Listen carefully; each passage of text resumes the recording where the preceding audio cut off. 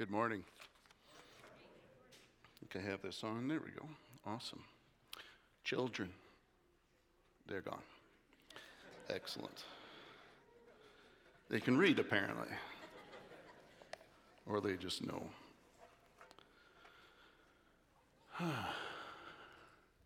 Good morning.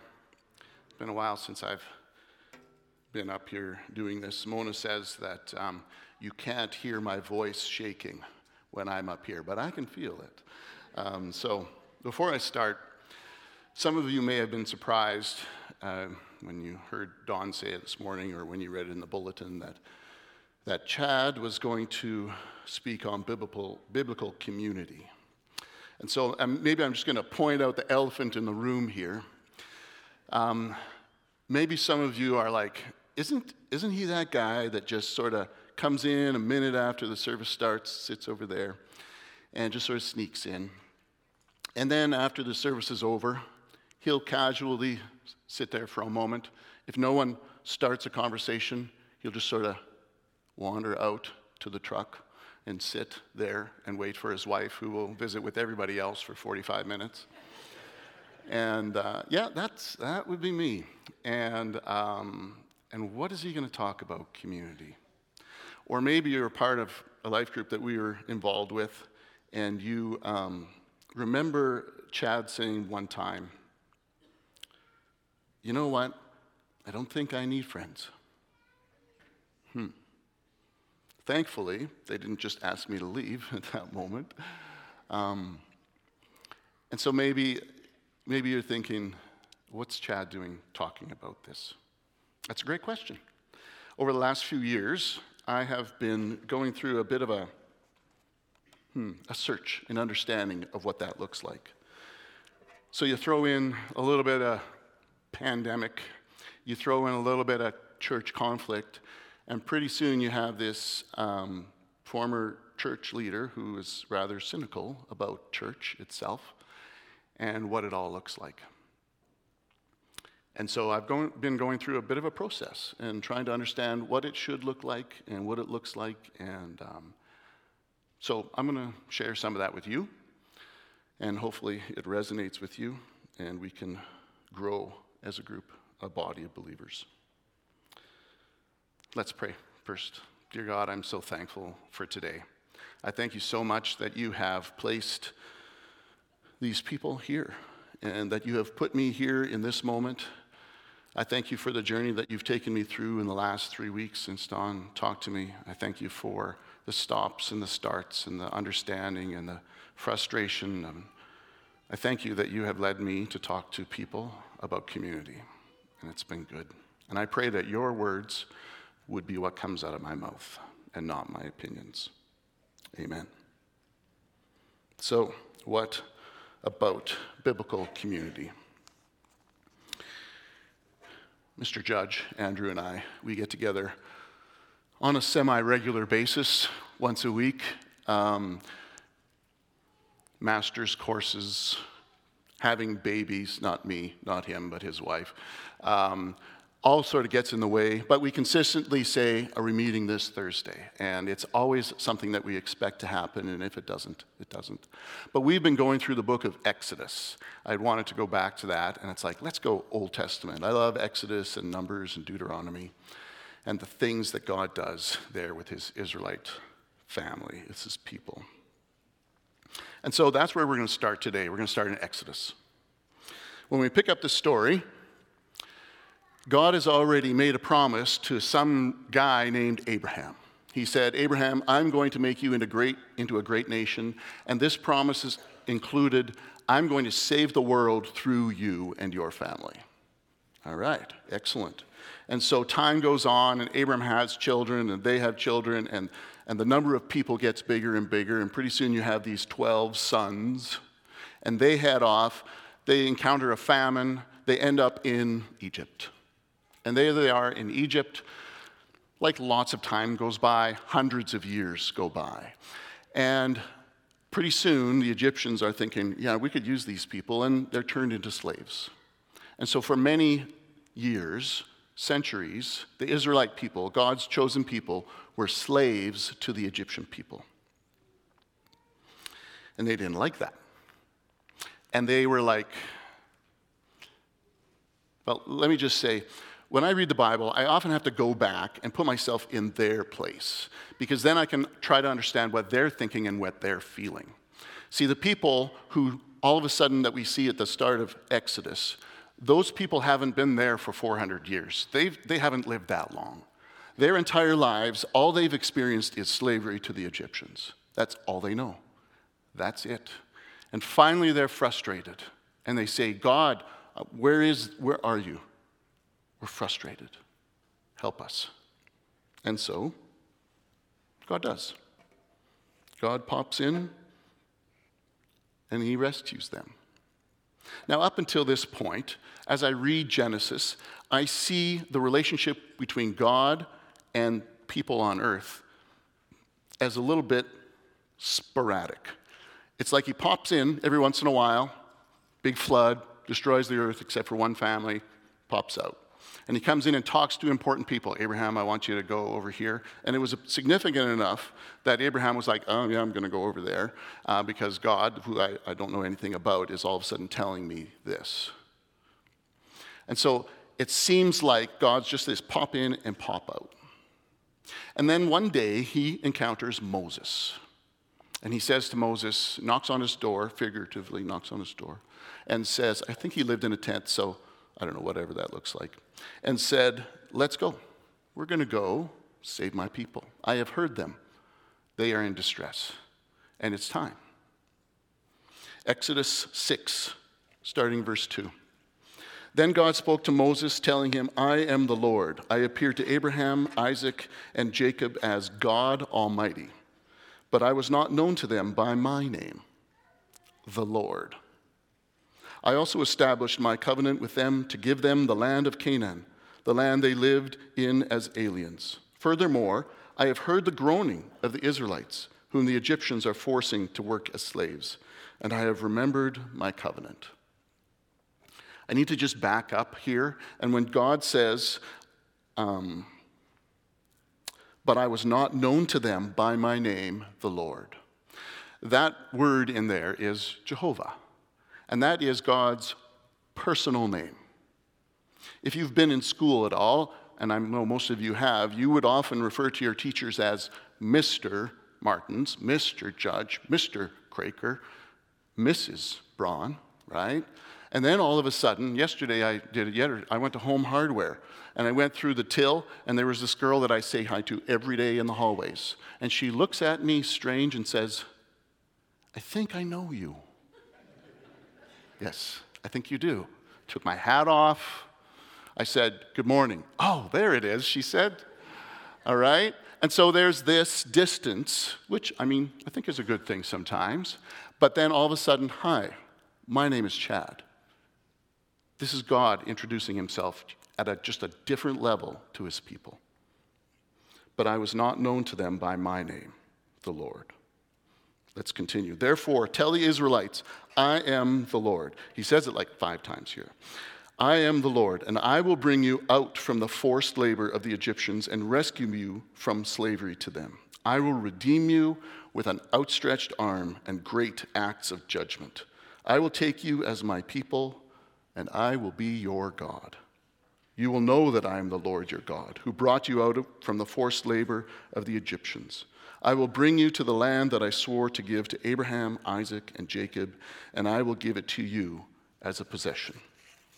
I am the Lord. Moses told this to the Israelites, but they did not listen to him because of their broken spirit and hard labor. This story goes on. Maybe you've heard it. He rescues them in a miraculous way. He does the plagues so that eventually the Egyptians let them go. And they leave and they cross the Red Sea, another miraculous thing. And he takes them out into the desert. And there, God establishes his first community. I'm not sure we could call it biblical community because I don't think the Bible happened yet, okay? So let's just call it God's community. And so he created something that's centered around himself. He built a tabernacle, or he got them to build a tabernacle. He said, okay, I want you to build this tent because we're moving around. We're going to be in the desert a little while, so we're not going to build a house. We're just going to make tents.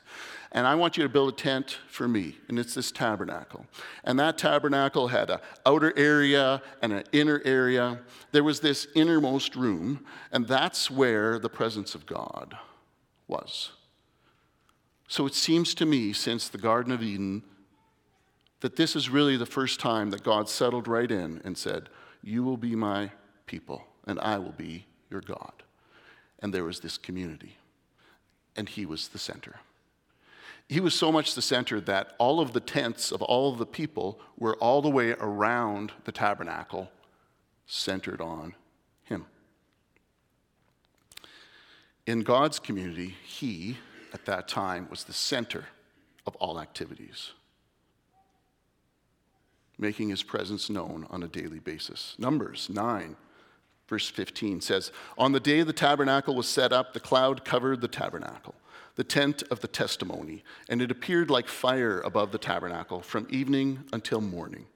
It remained that way continuously. The cloud would cover it, appearing like fire at night. When the cloud was lifted above the tent, the Israelites would set out. At the place where the cloud stopped, there the Israelites camped. At the Lord's command, the Israelites set out, and at the Lord's command, they camped. As long as the cloud stayed over the tabernacle, they camped. Sounds like my kind of story. I love camping. And I hope that cloud would move every 3 days. After 3 days, I kind of get bored of one place. We ought to keep rolling. And so when God decided it was time to go, the cloud, the presence of God around the tabernacle would lift, and everybody would say, time to pack up. Let's go. And so when God moved, his community moved. Now, as God led them around through the desert, he tested them. He was training them. He wanted them to come to trust him like nothing else. If God said, I want you to do this, and it seemed crazy, and in the future, past that time, God did crazy things.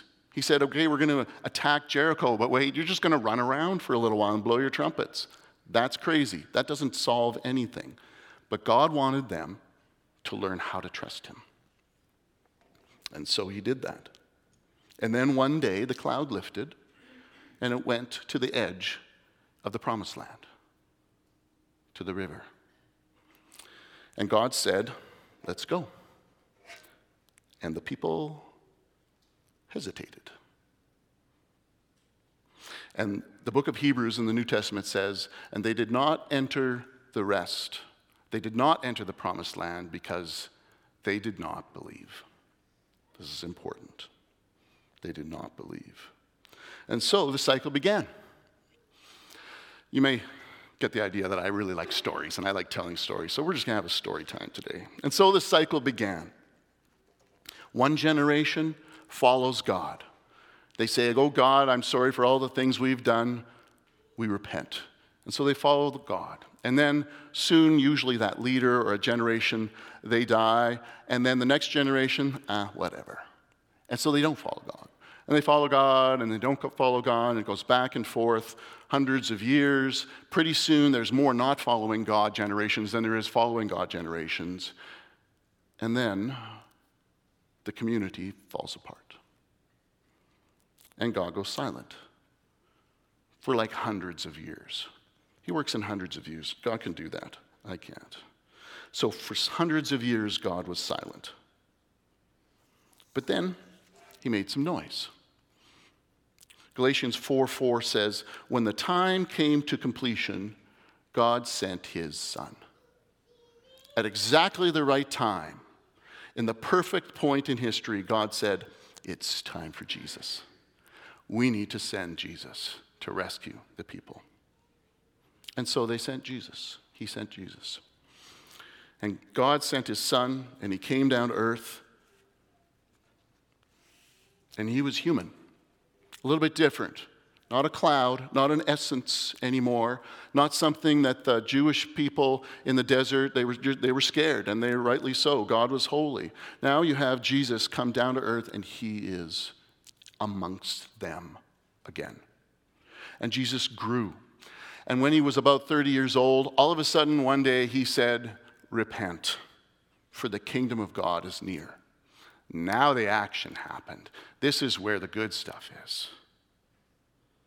And through Jesus, God began to build biblical community. I think we have part of the Bible yet there, right? Got the Old Testament at that point, right, Don? Right? I think they've got the Torah and all that stuff is there. So we could start calling that biblical community, right? And just like God did in Exodus, Jesus started to reveal himself. He did powerful things. Just like God in Exodus did powerful things to say, you need to follow me. This is who I am. I am all-powerful, and I am your God. Hi, I am the Lord. Watch me do things. Now, Jesus was saying to his disciples, to his community, watch me. And he fed thousands of people all at one time from a couple of loaves and fish. And he stopped a raging storm in a moment. He healed the sick. He raised the dead. That's next level, okay? He defeated life. Death. Whoops. Defeated death. That makes more sense. And he established his community. Do you remember how he established that community? A couple of words. He went up to some guy named Andrew and said, "Follow me." And pretty soon, just like the cloud in the desert, when Jesus moved, his people, his community followed. Over the years, some of his community kept following. Some of his community did not. It says in the Gospels, and these words were too hard for them to hear, and many of them fell away. Jesus wanted to know, who's going to be faithful to me? And then one day he says to his community, his biblical community, the disciples, he says, I have to go. I can't stay. It's pretty important that I go. They're confused. Didn't you come to save us? Isn't this the point? Wasn't the point that you were going to save us? And Jesus says, you don't get it. You will get it. Give it a little while. It won't be too long here, but you're going to get it.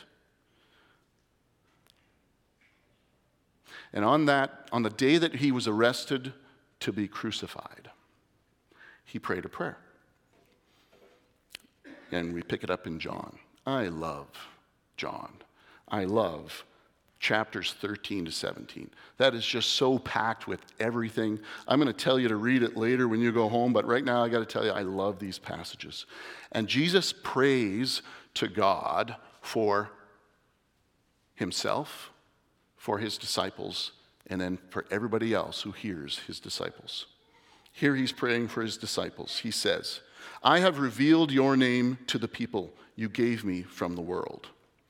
That's the disciples. They were yours. You gave them to me, and they have kept your word.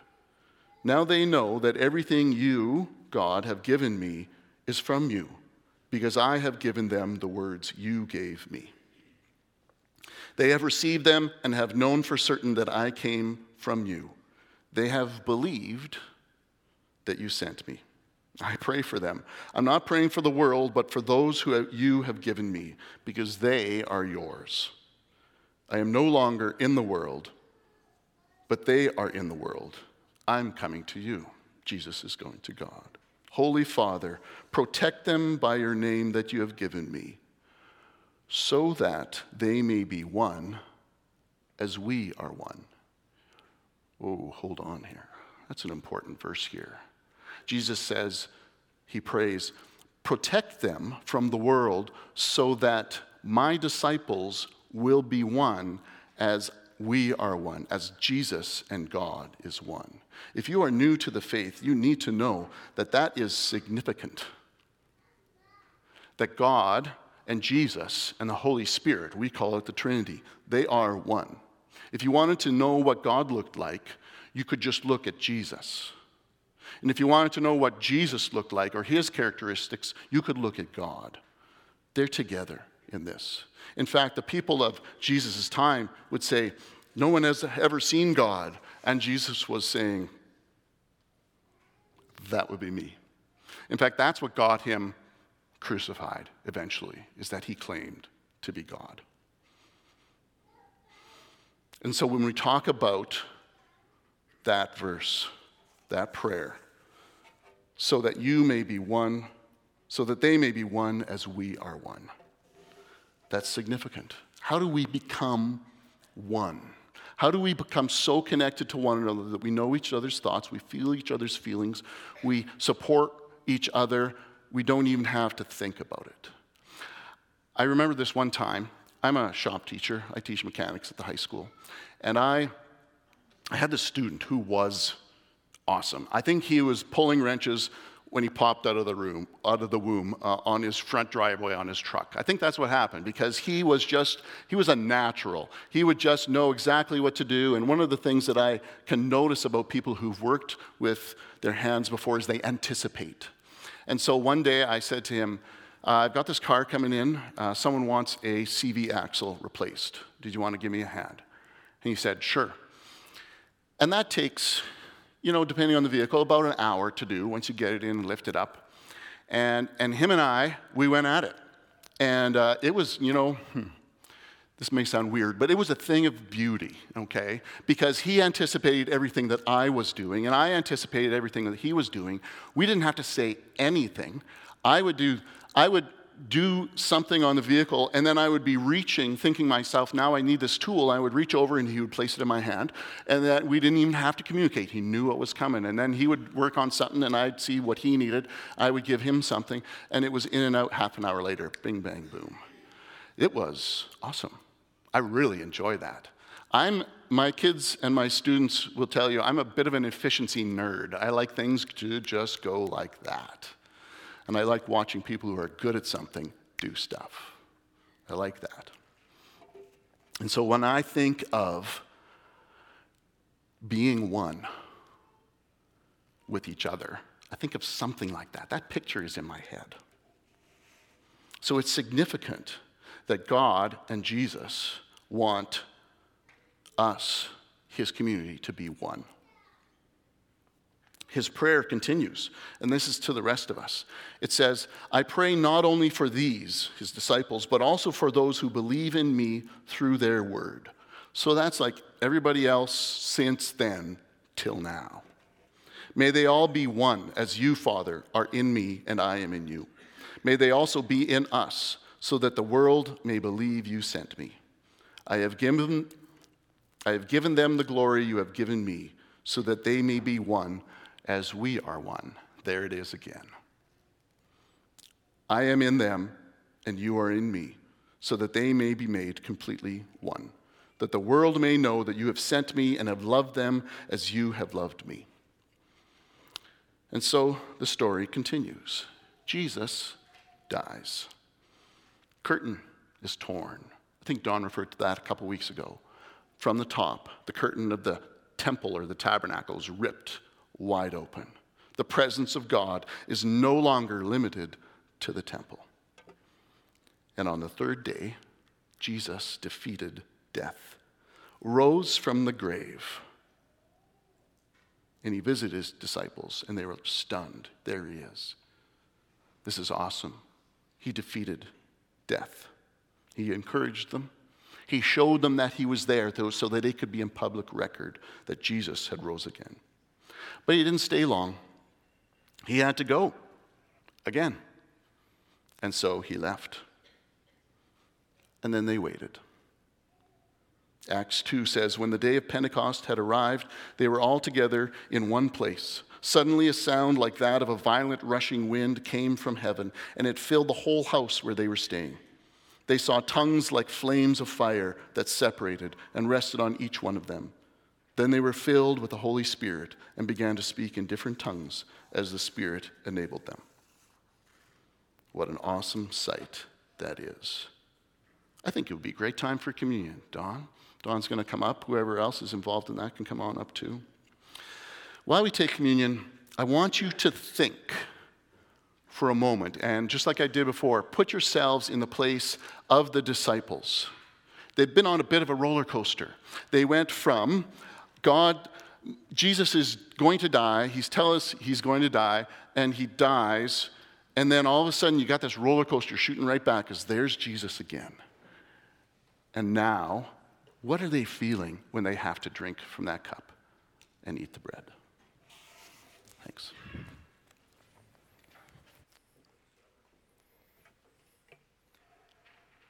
So Jesus gathered with his community, his closest community, his closest companions, to celebrate a supper, a special meal together. We call it the Lord's Supper, or we call it communion. It comes from the same word as community, because we are meant to come to the table, come to these elements you see, as a community together, just as Jesus modeled, as Chad's been sharing. So the scripture tells us that on that night when Jesus gathered with those closest companions, he took bread.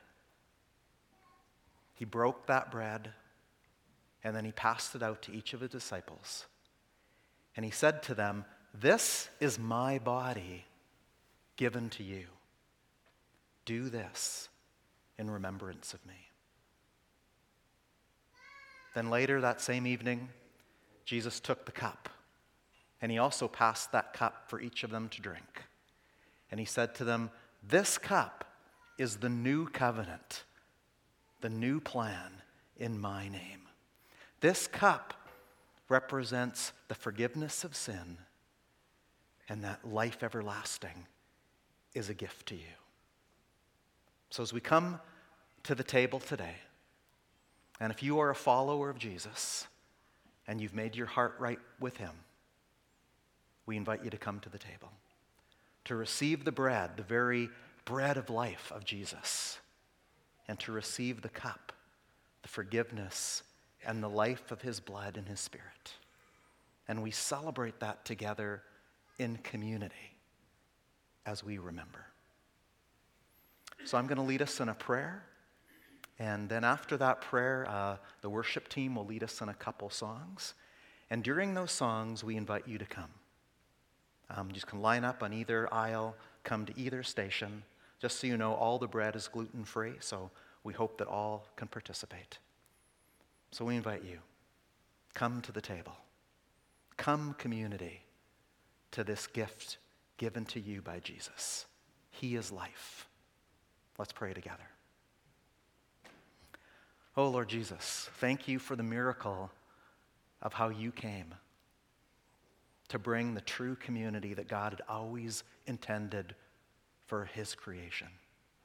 Oh, Spirit of God, move through this congregation today and knit us together as the kind of community that Jesus prayed for in those beautiful verses Chad just read. Oh, Lord, may we be one as you are one. Lord Jesus, we thank you for your body, your very life given for us.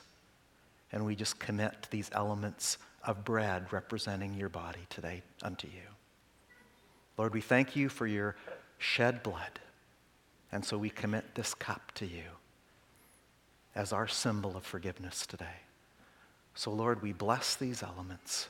We pray that taking these elements today will bring great blessing and courage and fulfillment in each one of your followers today. Be with this community as we come to your table. We pray this in Jesus' name. Amen. Come to the table.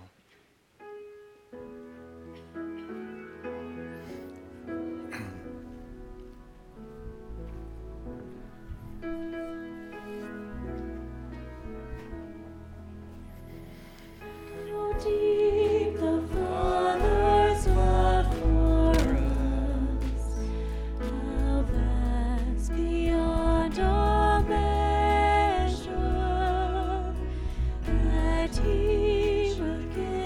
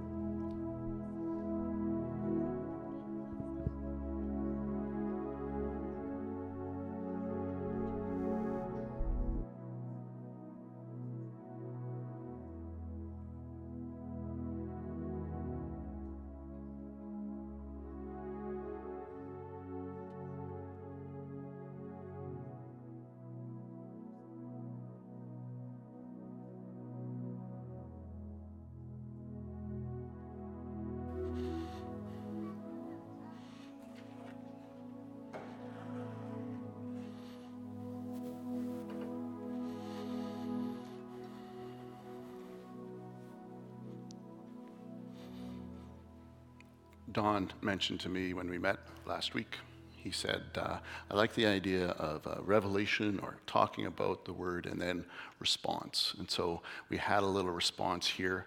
And now I want to talk a little bit about, so we have information. We're supposed to be one as God and Jesus are one. But what does that look like? I mean, so we've got information. Why should we care? What difference does it make now? Who cares? Why does it matter? Let's go back a bit. God leads his people out of Egypt. He saves them. He establishes a biblical community where he is the center. He placed them in situations so that they would learn to trust him. And when the cloud moved, they moved. Jesus became a man. He saved the world. He established biblical community where he was the center. He placed them in situations so they would learn to trust him. When he moved, his disciples followed. The Holy Spirit now dwells in the believers. That's us. He has established community. That's the church. And that is deeper than any community that we've been in before because each one of us has the Holy Spirit in us. That's important. He places us in situations so that we can learn to trust him. And when the Spirit moves, we're supposed to follow, right? The rest of the New Testament, from Acts all the way to the very end, is a picture of God's community focused on him, indwelt by the Holy Spirit, figuring it all out. And you know what? They don't do it perfectly. In some instances, they do it really badly. And so then along comes Paul and Peter and John, and they got to write a letter, a stern letter, a letter of warning. You got to straighten up. You're a little off here. There's expectations that you shouldn't have, or there is higher expectations than you're trying to meet. We need to pay attention to these things. It's a great example for us to look at and say, so how did they do it? You should do that. It's lots. You should just keep reading. There's lots of good stuff in there. I want to know, how do we do it today? In some ways, we are just like the people in the New Testament and the Old Testament. We still are selfish human beings. We still are full of a desire to be God on our own. It's the original sin. And so we're the same as the people. But we've got different things that we're dealing with. I mean, back then, and even a couple hundred years ago, people never went more than 5 miles from their home in their entire lives. They couldn't. It was too far to go. We go more than 5 miles every day. I don't even think twice of driving in my truck to the East Coast one summer and then driving back. That's 15,000 kilometers we put on. We don't even think about that. And so we have a very transient society. Some people who are here right now aren't going to be here in 5 years. And not because they hate us or we hate each other, but because they're moving somewhere else to take a job somewhere else. And so how do we do biblical, Spirit-filled community now? Is it different? Is it the same? Great questions. But the fact remains that Jesus, in his last prayer before he died on the cross to save us, wanted all of us to be one as he is one with God. I could give you examples. Now, I'm not one of those people who has moved away. Mona and I moved away a little bit for a couple years, but we always came back. And so this has been my community for 51 years. I remember standing at that door when there was nothing else in this room but wires hanging from the ceiling when they were building this church beside my dad. He was taller than me at that time, holding his hand. Okay? So I've been a part of this community for a long time. People have changed. Some people are the same. And so I've experienced biblical community. And in many instances, it's been good. I see evidence of biblical community in my church right now, and I love it. I think it's awesome. I see people, young men, slightly older men, sitting together, pouring into each other's lives. I love that. I see young women, even older women, pouring into each other's lives. I see friends pouring into each other's lives, being one with one another. And it's awesome. I recall,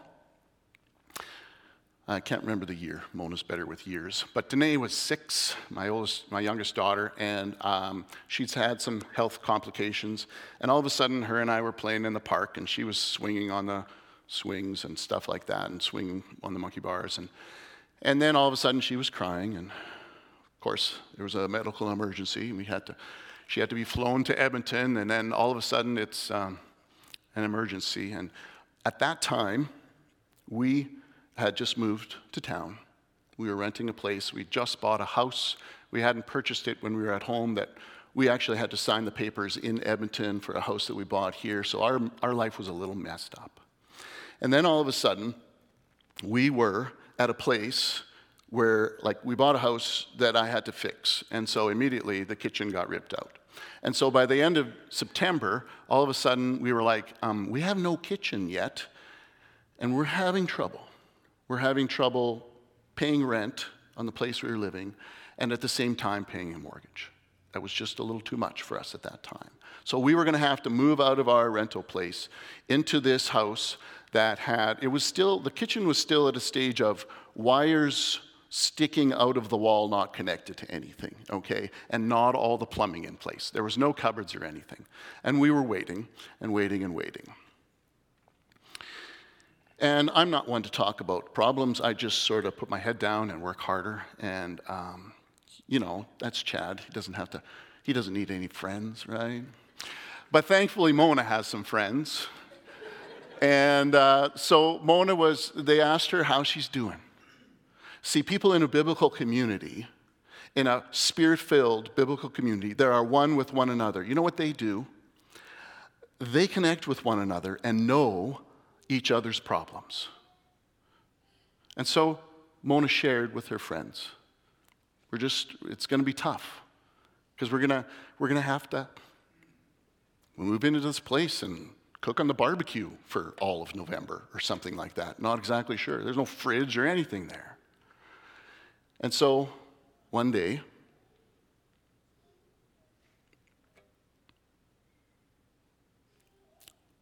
Brenda comes and says, "Hi, here's a month's rent. Stay there for a little bit longer. Keep working. See you later." Well, that was awesome. A bunch of her friends got together and say, "We want to support you and help you in this." Practical things that she knew about because because Mona was in community. There are some other things that I've seen where there are some awesome, spirit-filled, biblical community. Just one that threw me lately. Many of you know that my dad passed away in January. And through that whole process, last September, he was admitted to long-term care. And my brothers and I, there's just us 3 boys, we decided we need to get together and talk about how can we best take care of mom and dad because things are changing and we don't know how long that's going to be or we don't know what the future holds. And so we got together and we had a meeting. Excellent. And I have to tell you, through the whole process through September and the fall and through his passing and now interactions that we have together, there was a time where Tony and Joe and I had a meeting. Must have been in February sometime, I think. And we weren't in person, we were video call, and so Joe was at home, I was at home, Tony was at home, and we spoke for about 2 hours. And it was a spirit-filled, biblical community that we were in. And the way that I could tell was, I saw Joe being humble and listening to our concerns. And I saw Tony being humble and listening to our concerns. And I felt like, man, I can be vulnerable here. I can be truthful. I can tell people what I'm actually thinking and feeling. And so we started to share. And we started to say, what do you think about this? And what do you think about this? And when we were done, I mean, here's 3 guys, fiercely independent ranchers' kids, okay? And they don't make them more independent than that. I got to tell you that much. We are fiercely independent. We had separate lives. We didn't hate each other. We didn't spend a lot of time together, quite honestly. And we came together, and over the last 6 or 8 months, it's just been something else. Right, Joe? It has been. It's been incredible. And that's not because of me, because there were many times in the conversations that we had where it could have gone south. You all know about being executors and dealing with wills and all that stuff. It goes south real quick, but it didn't. It didn't. And you could feel, you knew that the Holy Spirit was there because it didn't make sense that we got off the video call that day. And with tears in my eyes, I said, Mona, that was awesome. It shouldn't have been, but it was. And it was fantastic.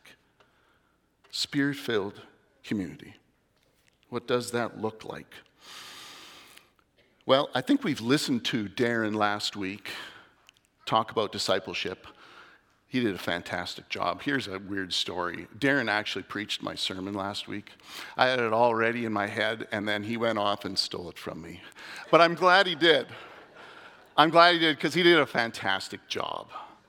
And then Don, the week before, talking about church discipline. Those are the things. Like this is community. Are you discipling someone? Is someone discipling you? That is Spirit-filled biblical community. Are you doing something wrong and some people come to you and confront you and say, you know what, Chad, you're out of line. You need to straighten up here. And are you receptive to that? That's biblical, Spirit-filled community. Can I trust the other person to be so full of the Holy Spirit that there is no selfishness in them, that when they confront me and say, Chad, you're out of line, then I can say, I don't think they have any ulterior motives. Maybe I better pay attention. I've seen biblical community. About 5 years ago, I went to Darren's office and I said, Darren, you said something in that sermon. I think it was off. You didn't need to back off on that. You didn't need to repent. You just needed to go whole hard. Now, that's Chad's opinion, absolutely. But Darren listened to me, and you could tell it was tough. It's always hard to be criticized, right? And then a few months later, I said, so how did you feel about that, me just sort of confronting you about that? He said, I didn't like it. Didn't like it at all. I like it when I'm right. I like doing things. But he listened. Was I right? I don't know. We've all got opinions. But he listened. I hope I can listen. Spirit-filled community. Here's another example.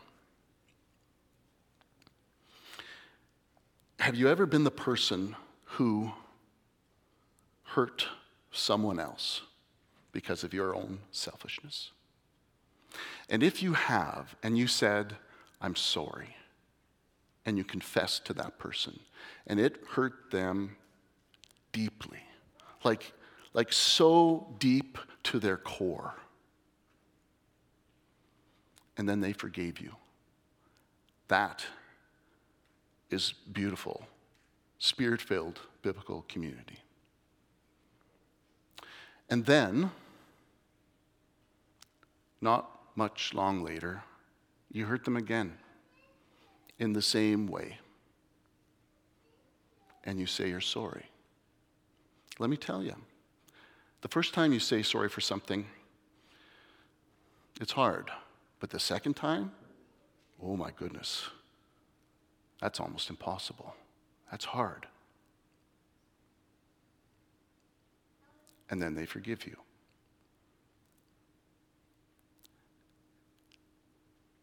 And in forgiveness is love. That forgiveness is an incredible thing. When you put that together and you say, that's what makes oneness between us. If I can be totally vulnerable, if I can be totally, here I am so sorry. And they are comfortable enough with me to say, I forgive you, because I'm no better than you. And we are just people committed to one another, like the girls talked about this morning, committed here as members of Bridgeway. It's a beautiful thing. My daughter, Jana, has told her story here, several years ago when she got baptized. A powerful story of being potentially enslaved to sin and having deep, meaningful relationships speak truth into her life at the most critical time.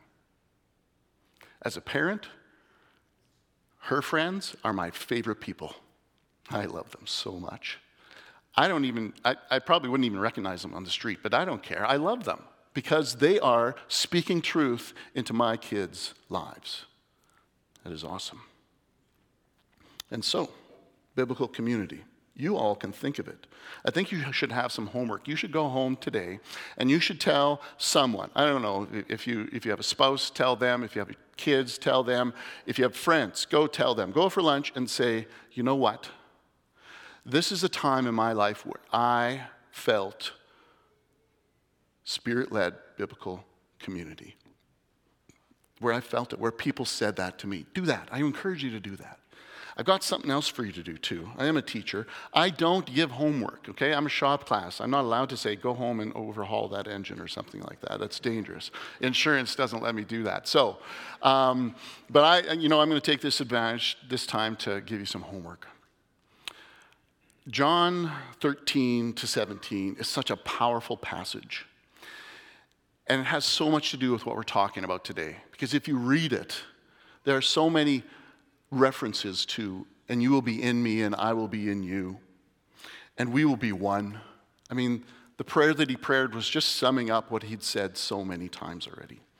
This spring, I have had some incredible opportunity to ask for forgiveness and be forgiven. And then started dealing with the sin that is in my life. And in John 15, verse 7, it says, if you remain in me and my words remain in you, ask whatever you want and it will be done for you. That's an incredible promise. And then it says, my Father is glorified by this, that you produce much fruit and prove to be my disciples. Oh, there's an S on the end of that word, disciples. I always read this as if it's just talking to me.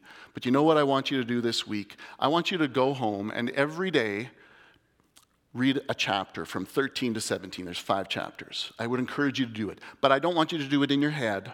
I want you to do it with someone else. Because this is Jesus talking to other people. And then I want you to experience that as biblical community. It can be that simple. Maybe you don't like to read. Press play.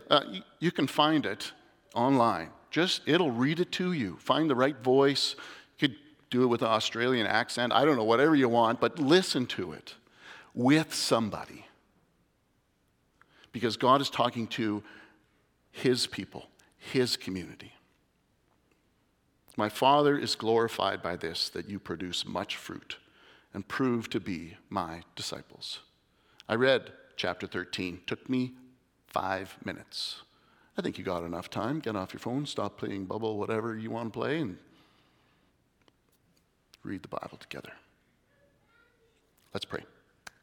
Dear God, I'm so thankful for this time and this space that you have given us. I thank you that you have given us Dawn and Darren to shepherd us in this time. I thank you for this series of learning about healthy church. Lord God, you have created and designed us to have the Holy Spirit in us so that we might be one as you are one. And so I pray that as we go throughout this week, we would see opportunities to be a Spirit-filled biblical community member with the people that we know. Thank you, dear God. And when we struggle, help us to ask, and you will provide. In your name I pray. Amen.